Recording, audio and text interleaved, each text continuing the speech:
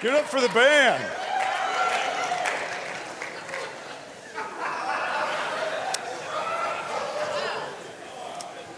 You know, as Jesus carries on in the Sermon on the Mount, he uses a few metaphors. We are to be salt, light, and even a city on a hill. Now, what does salt, light, and a city on a hill have in common? And as you think about that before you answer, let me make it a little bit harder. What do salt, light, a city on a hill, and this suit have in common?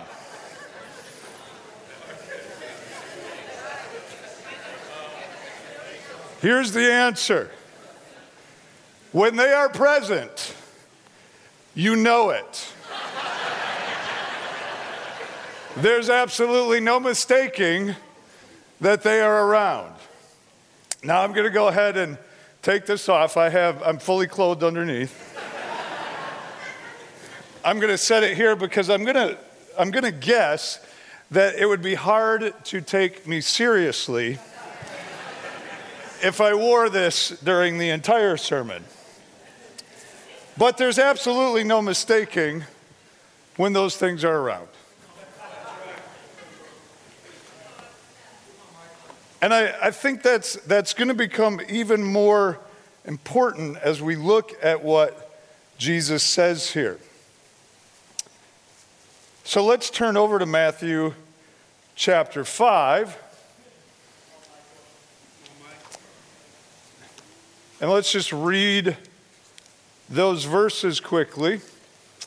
I think am I doing the slides? Is that what's happening? That's probably why this clicker's here. Yes, okay. So we're going to talk about salt and light today. You are the salt of the earth. But if the salt loses its saltiness, how can it be made salty again? It's no longer good for anything except to be thrown out and trampled underfoot. You are the light of the world. A town built on a hill cannot be hidden. Neither do people light a lamp and put it under a bowl. Instead, they put it on its stand, and it gives light to everyone in the house. In the same way, let your light shine before others, that they may see your good deeds and glorify your God in heaven. Now, important clarification there, because later in the sermon, Jesus will say in chapter 6, don't do things to be seen by others. And here it says, but we are doing things to be visible. Well, the marker there is why we're doing it. Are we bringing glory to God, or so that we're seen as individuals or as a community and noticed? And so he says, you as my people, you are salt, you are light, you are a city on a hill. When you are in the room, everybody knows it. Now, it helped to have, and the band did a great job, it helped to have a little bit of music and, highlight things. But if I would have come out in that suit without the music, I'm guessing you still would have noticed the suit. It's just there. I wouldn't have even had to been on stage. If I would have walked in and sat in the back, over here on the right, you all would have been like, it draws attention. But there's an interesting element here, because in the Sermon on the Mount, one of the things that Jesus is doing is he's redefining life. He's redefining who we are going to be as a community, and he's calling us to live out this whole different reality. We're living out, as we've talked before, the future right now, right? And so we're doing this whole different thing, and that's really what the Sermon on the Mount is this is what it looks like to live the future well in the present age. It's shocking. It's different. It's unique. And so one of the questions becomes, for the hearers initially, is who does Jesus think he is? Who does he think he is that he gets to redefine all of this? And Matthew actually answers that question for us. Now, we know this passage well at the end, right? Matthew 28. Jesus came to them and said, all what? Authority. That's a big word. All authority in heaven and on earth has been given to me. Therefore, go and make disciples of all nations and teaching them to obey, and you see the rest. Go and make disciples. In other words, bring people into this way of life. This life that I have lived, that I have demonstrated, your purpose now is to take this shape and bring other people into it. Why does he get to say this? Because he has all authority. Now, if we've been following the clues that Matthew's laid out throughout the book, that word should jump out at us, right? Because if we go to the end of the Sermon on the Mount, when Jesus finished saying these things, the crowds were amazed at his teaching because he taught as one who had authority. So Matthew's laid a seed there. He's laying out this new way of living as one who had authority. Well, that begs the question, does he have authority? Do we have to wait until the last chapter to find out that he has all authority? And why does he have all authority? Because he says so? But look at what Matthew does in the next few chapters. The very next verses. Jesus displays his authority over leprosy and people being excluded from the community. He gets to redefine who's in and who's out. Then a centurion is amazed at his authority, recognizes it and says, you can just tell people to go. I know authority when I see it. Then each story emphasizes his authority, and a lot of them use that term. He had authority over illness. He had authority to fulfill prophecy. He had authority to redefine Elijah's discipleship. That whole passage there is kind of an echo of what Elijah did, but Jesus is making it even greater. Then he has authority over the wind and waves. Who is this? He has authority over the demonic realm. It's a much bigger deal for first century people than it is for us. For us, that's just a neat aside. For them, that's massive. Then chapter 9, I won't break down each one, but he has authority over sin, disease. He can redefine the law. He has authority over death, over illness, over all kinds of maladies, and it goes on. He has authority, and then in chapter 10, he shares his authority with his community that he's created around him and said, now you go do these things. So when he says, all authority has been given to me, go and make disciples, there's a specific thing he has in mind there. What kind of disciples? And I think that's important because sometimes we just get lost in the process of it, and in function it becomes, we go make disciples who make disciples who make disciples who make disciples. And what are we making disciples for? So that they make more disciples. So that they come and join us, and then we can get bigger and bigger and make more and more disciples. But if there's not a what kind of disciple that's answered somewhere in there, it becomes a religious Amway. That's an old reference, isn't it? For those of you who are under 40, ask someone later. They'll explain it.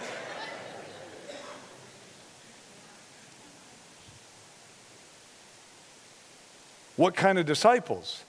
This is where Matthew has brilliantly laid the clues. We're supposed to follow that word authority and go back to the Sermon on the Mount and say, oh, those kind of disciples.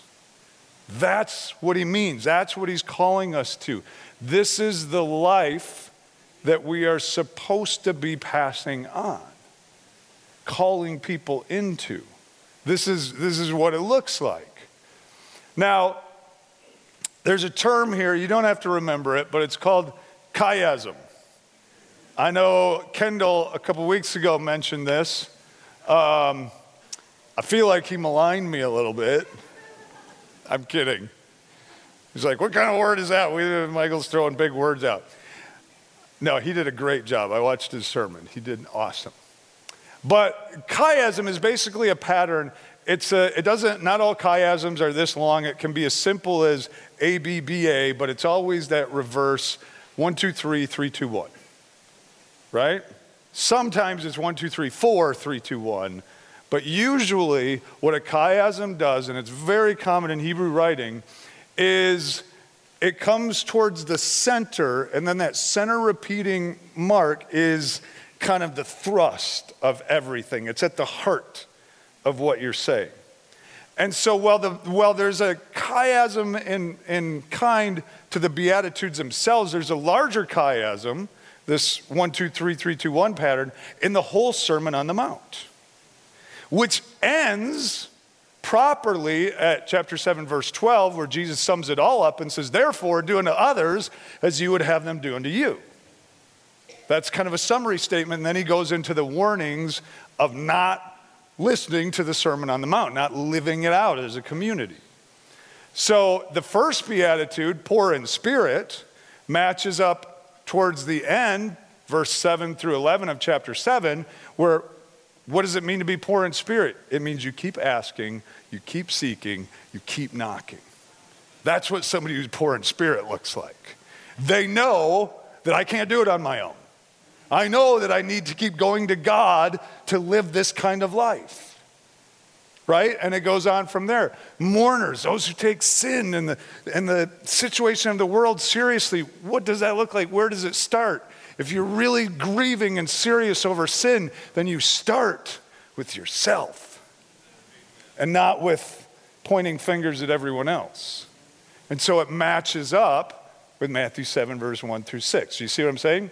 We're not going to go through all that, but I want to highlight the middle there. The last beatitude is about being persecuted. And then he goes into be salt and light. Do you catch that pairing? Not only put the suit on so that everybody sees you, know that everybody in the room also hates you. I don't know if I want to wear this in a room. See, it's easy for me to wear this here because you all are so kind and hospitable and welcoming. I love coming to North River. It's amazing. It feels like I'm coming home every time and I've never lived here. I'm serious. But this would be harder to wear in a room where everybody hated me, didn't want me around. This would not be my choice of wardrobe in that type of situation, right? Maybe Jeff Hickman would wear it, but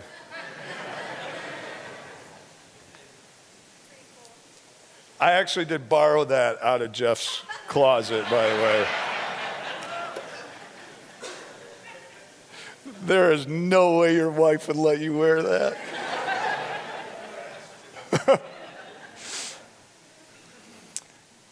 Now, so back to Matthew 5, and let's look at this in context here for just a minute. Verse 10, blessed are those who are persecuted because of righteousness, for theirs is the kingdom of heaven. Let me just stop here real quick and say that word righteousness is a little bit dicey for us in English, right? Because we tend to think of it as personal moral goodness or some kind of connection with God or, that sort of thing. And there is that element. But ultimately that word can be translated rightly, either righteousness or justice. And so I'm going to refer to it as a just righteousness so that we kind of hear both elements there, right? And what it kind of refers to is that, not to get too into this, but I think it'll help us kind of see the picture here, is God creates the world of image bearers. I know we've talked about that before if you've heard me speak. God creates this world of image bearers. And the whole point of image bearing is that we're all of equal status. It's level, it's egalitarian in that sense. Nobody's better than anybody else. Nobody has advantages. Nobody's superior, inferior. All these classes and statuses and levels that we create in human beings. That's not God's plan for us. That's actually what the serpent introduces by saying you can be superior to that. And so some go superior and they push others down, and we get these levels. And the existence of those levels in society is, biblically speaking, injustice. We're not talking about the world's definitions of justice and injustice. We're talking about Bible here. These levels of some people are better than others is injustice. And God's people are called to live a just righteousness. A just righteousness is being in right relationship with one another, which I'm going to signify by doing this, right? And God. So the only one that has a status above is God. Everyone else is equal. That's just righteousness. That's what his rule and reign looks like. But instead, we have a world of this. Does that make sense? So, blessed are those who are persecuted because of just righteousness. Guess what? The world does not like this. It's even hard for some of us. It's really hard for some of us, let's be honest. Because this means change. It means breaking down the walls that divide. It means examining some of the structures that we like to remain blind to, that benefit some of us, that we've grown comfortable with. It means breaking these down and creating this. And when you do this, the world gets nervous. The Roman Empire could care less if you had a new religion.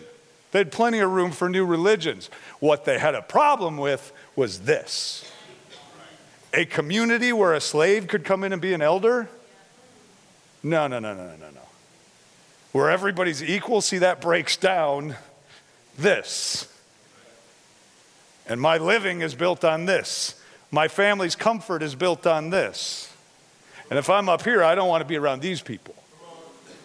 But you're calling me to this. So if we live this, persecution will come. You'll get called all kinds of things for just doing this. And if there's not persecution, then the Bible kind of asks the question, are you sure you're doing this? Now, I'm not talking about persecution being criticized for being unchristlike. That's being criticized for being unchristlike. I'm not calling about people just, kind of knock you because they don't understand you. I'm not talking about verbal things. I'm talking about actual being persecuted because we're living God's rule and reign. And then he says, blessed are you when people insult you, persecute you, and falsely say all kinds of evil things against you because of me. Because you're doing this. Rejoice and be glad, because great is your reward in heaven. For in the same way, they persecuted the prophets before you. Now, what's the connection there? Why were the prophets persecuted? Because they came to Israel and said, you are supposed to be God's agent, his representative people, and you are not doing this. You are doing this. Just like the world. And so when the world looks and sees this in Israel, it doesn't see this. How does it know who I am? Why would they choose me when you just have your own version of the steps? Right? And so the prophets came and weren't popular because what the prophets didn't do is say, hey, Israel. So you're Israel, right? Have you seen the nations? Look how sinful the nations are. Look how off from God's plan they are. You people need to go share your faith with them because they're off. That's not what the prophets did. The prophets came out and said, I have a message from the Lord. That's right. You are not representing God. You are not living this. You're doing this. And they won't know me. Now they're doing this too. They're off. I'll deal with them. But first I'm going to deal with you. So when Jesus says you'll be persecuted like the prophets, this is exactly what he's calling his people to be. It's not going to be popular. So notice what he says. It's not going to be popular. People are not going to like it. It's going to not fit with the world. It's going to not be comfortable. People right next to you may not even like that message. But you are the salt of the earth. Now, we could break that down, and I know some have, and well, salt back then, and it was rocks, and it preserved, and it did this and that. That's all fine. I'm not going to do that today, because I'm kind of looking at the larger metaphor of what he's doing here. Salt, light, city on a hill. When these things are there, there's no mistaking it. You don't hide it. It's obvious because it's so different. If you have a bland piece of meat and you suddenly pour salt on it, boom, it's a whole new meal. If you have a dark little house and you suddenly light a lamp in the middle of it, boom, it's different.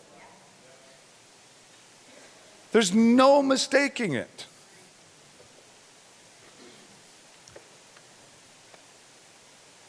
That's what he says, let your light shine before others. Now, there's certainly an individual element to that, and we'll get to that. We'll actually cover that in a little bit after the sermon. That's confusing, but you'll see what I mean.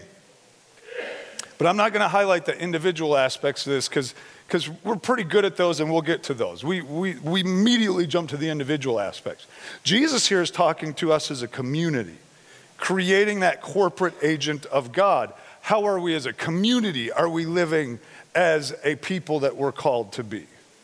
Are we living this? Are we showing this to the world? Do they come in and see this? And incidentally, this is more than just being diverse. There's a lot of things that are diverse, but still have this.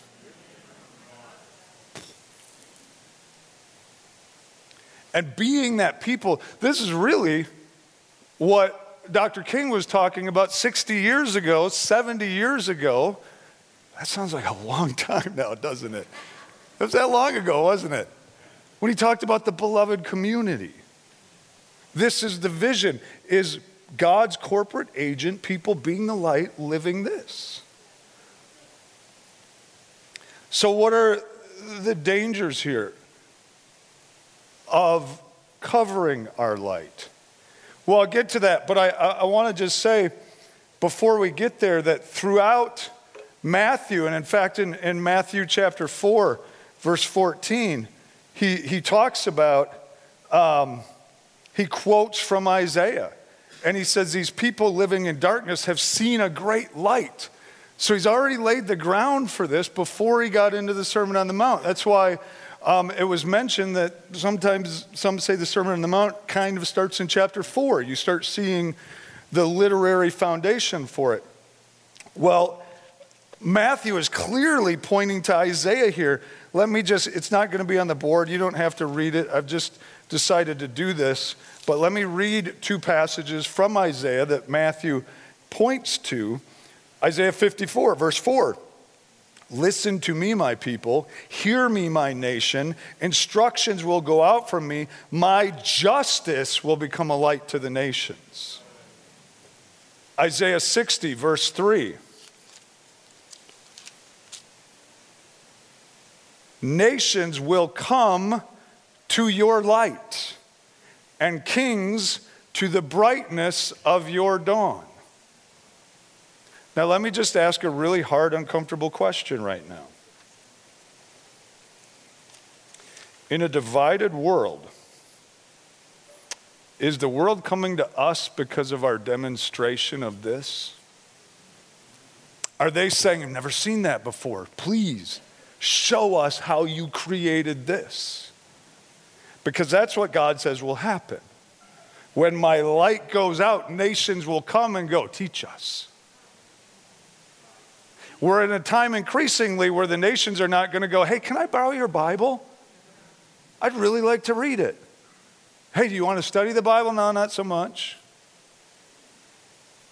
What God says the nations will always be drawn to is our example of living out God's just righteousness.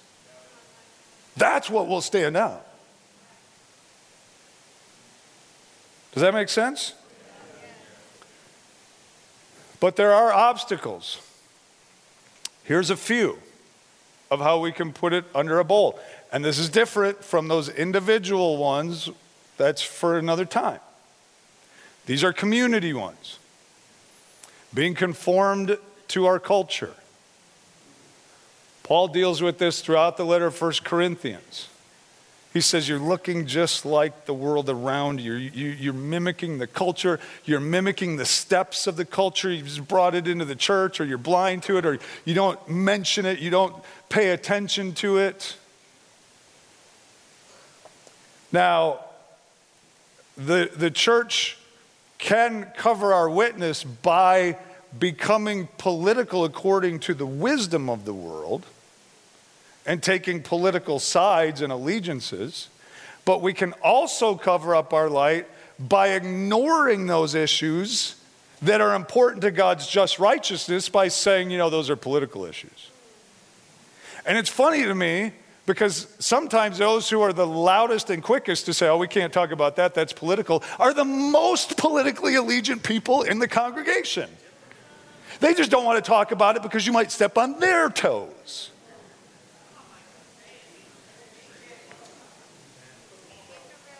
We should be dealing with these issues, but through the lens of God's word and God's wisdom and the culture that God has given us, not right or left. But we're so caught in that binary, you say, well, let's talk about this issue from God's perspective. And somebody says, well, what about, you didn't talk about the other side. You're so stuck in that binary that you don't even see it. And there's a bowl over you. That's where we get stuck at. So we get conformed to our culture. Romans 12, Paul says, don't be conformed to the patterns of this world, but be transformed by the renewing of your mind. He actually says, this is your worship. Don't come sing to me on Sunday morning if you're not this. Paul says in 1 Corinthians 11, examine yourselves, the body. If you're not this, don't take communion. Work on this. We use the weapons of the world. Paul warns of that, 2 Corinthians. We can actually use the weapons of the world to try to establish the kingdom of God. Jesus warned about that in Matthew. He said people have been doing that from the very beginning. Remember that verse that we kind of misread for years about forceful men will take hold of the kingdom and advance it? And what he was actually saying is people will use violence or the weapons of the world to advance the kingdom. Don't do that. We use power. We use might. We use impressiveness. At every turn, Paul was like, we're not going to use power and impressiveness because then people will confuse where the real power lies. They'll think it's in us and not in God's wisdom, which looks like foolishness to the world because it's the shape of the cross. It's sacrificial. Right? A church or a community that hides its light because of using the weapons of the world will become one that starts to brag about itself. You should come out and see my church. See, it's very subtle. We should love the body that God has given us, but it's such a fine line to get to, oh man, we have the most amazing this and the most brilliant that, and we never have divorces and we never argue and we all get along perfectly and our kids are like unbelievable and you should come.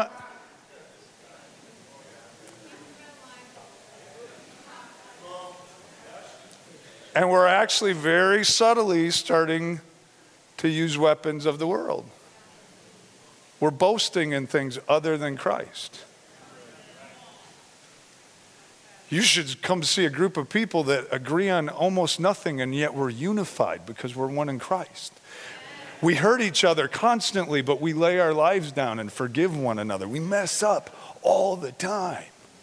But the power is in Christ to unite us. That's literally what Paul did he not? You show me the passage where Paul's bragging about all his ministry accomplishments. He's like, I got thrown in jail. You name it. He's throwing himself under the bus every time. I work with my own hands. Oh, you do, so you're lower class, huh, Paul? Every point. He's letting the power of the cross do the work.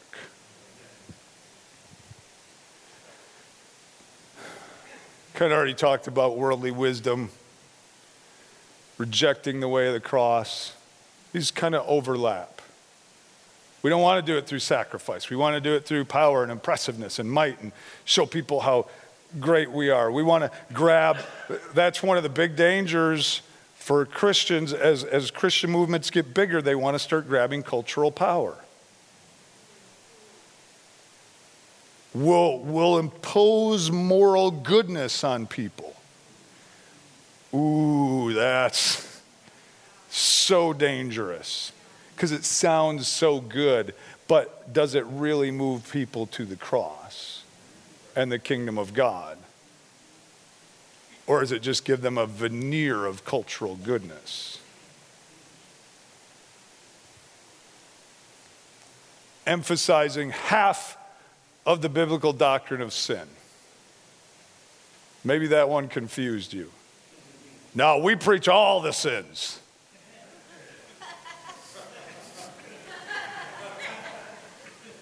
Every one of them.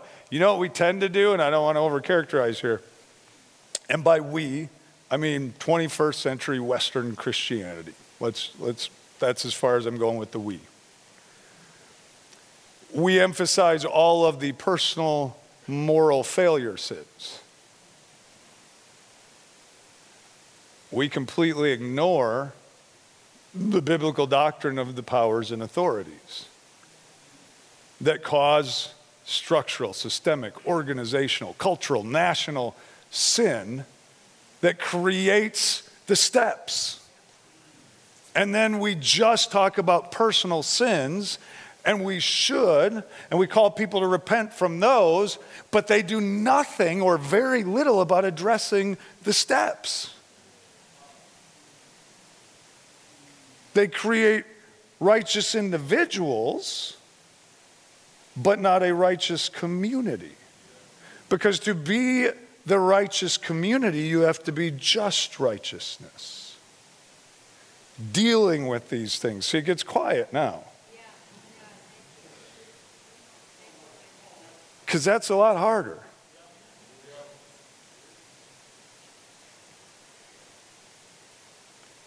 When Jesus says, I want you to be salt, light, my agents of what? Go back and look at the Beatitudes. The humble, the poor, those who pursue just righteousness, those who create peace. That's the shape of this community that he's forming, that he's calling us to make disciples to. And in fact, I'm going to overcharacterize here again. We, remember who's we, race to Matthew 28, let's go make disciples. That's the whole point of it all. But we've just raced by Matthew 25. where Jesus said you'll actually be judged by how you treat the marginalized. So yes, go make disciples, that's key. But as you do it, you're becoming a community that does not mimic the world with the steps, that does not mimic the world where the marginalized and the outsiders are kept on the fringes. Somehow you are creating a community where I will look at you and judge you, and I'm calling you to become a community where those who are marginalized and usually left out are actually the center of what you do. You protect them, focus on them, bring them in. Now that you have that straight, go make disciples. Bring them in. And too often, again, I'm not against discipleship and growth. I'm not against evangelism. I'm all for that. But too often, if we skip to the end of the book, then the emphasis starts being on growth alone, rather than what type of growth. A justly righteous community that then will be a light to the world. At that point, and I'm not advocating for this, but I'm just saying, at that point, you barely have to open your mouth. People will be streaming in, how are you doing this?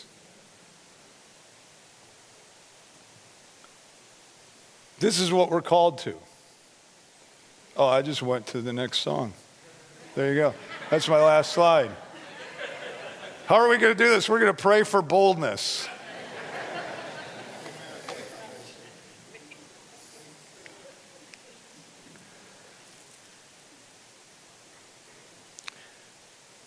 Jesus was not mistaken when he called disciples, and as he's issuing calls for discipleship, it's almost always accompanied, his universal calls are accompanied by pick up your cross. That's where it starts. He knew how his life was going to end, but more importantly, he knew how his life was shaped. And his entire life was shaped like a cross. And remember, a cross is not just death. The cross is not just suffering. In the first century, a cross is lowering your status. It's shame. It's taking on the level of nothingness. That's why Rome did it. You are nothing, our power's in control. So Jesus looks and says, I will live a life where I empty myself for the benefit of others, and then that's how I'm going to die, at the hands of everything that Rome thinks gives it its place. Power and death. And I'm going to defeat those. I'm not going to avoid them. I'm going to walk right through them and come out the other side. But if we want to follow him, the only way is through that cross. It is through becoming a community that does not exalt status or power, that does not try to amass it, that does not cling to it, that does not value it, that does not become entranced with its temptations and powers. It is a community who says, no, thank you. We'd rather follow Jesus to the cross. We'd rather lay our lives down. We'd rather become a cross-shaped people. We are a people who understand that the measure of being Christ-like is the degree to which we look like Christ and live like Christ and invite the marginalized and those who are left out in, bring them into the community and create this, the just righteousness. That is when we will be salt and light. That is why we come together, to encourage one another to go out and be that in the world. That's why we take communion, to remind us of who Jesus is, what the shape of his life is, what he called us to be and to do. And so we're going to take communion here in a moment. I'm going to pray. And then we're going to this is going to be one of those communions where there's just going to be silence. so that you can take some time to reflect on what does it mean for us to be salt and light. We'll get to what does it mean for me, but what does it mean for us? What does the cross call us to? What does it look like to be this cross-shaped community that is salt and light to the world? Let's go ahead and pray. Father, we thank you for who you are. We don't deserve to be your agents. We don't have the power to represent you on our own. We don't have the wisdom to do it. I pray that as we take this communion, we are reminded of that. We are eternally grateful to you, that we empty ourselves as a community and say, Spirit, show us how to be this. I know there are many ways in which we're already doing it, but show us how to embody this more and more. Not to make ourselves feel bad like we're blowing it in every way, because that's not true. That would be to deny the power of you that is already at work in us. But let us be more and more productive, more and more allowing your grace and your power and your vision to flow through us, so that when the world sees the light, they don't see us, they see you. And they see your wisdom at work. It's in Jesus' name we pray.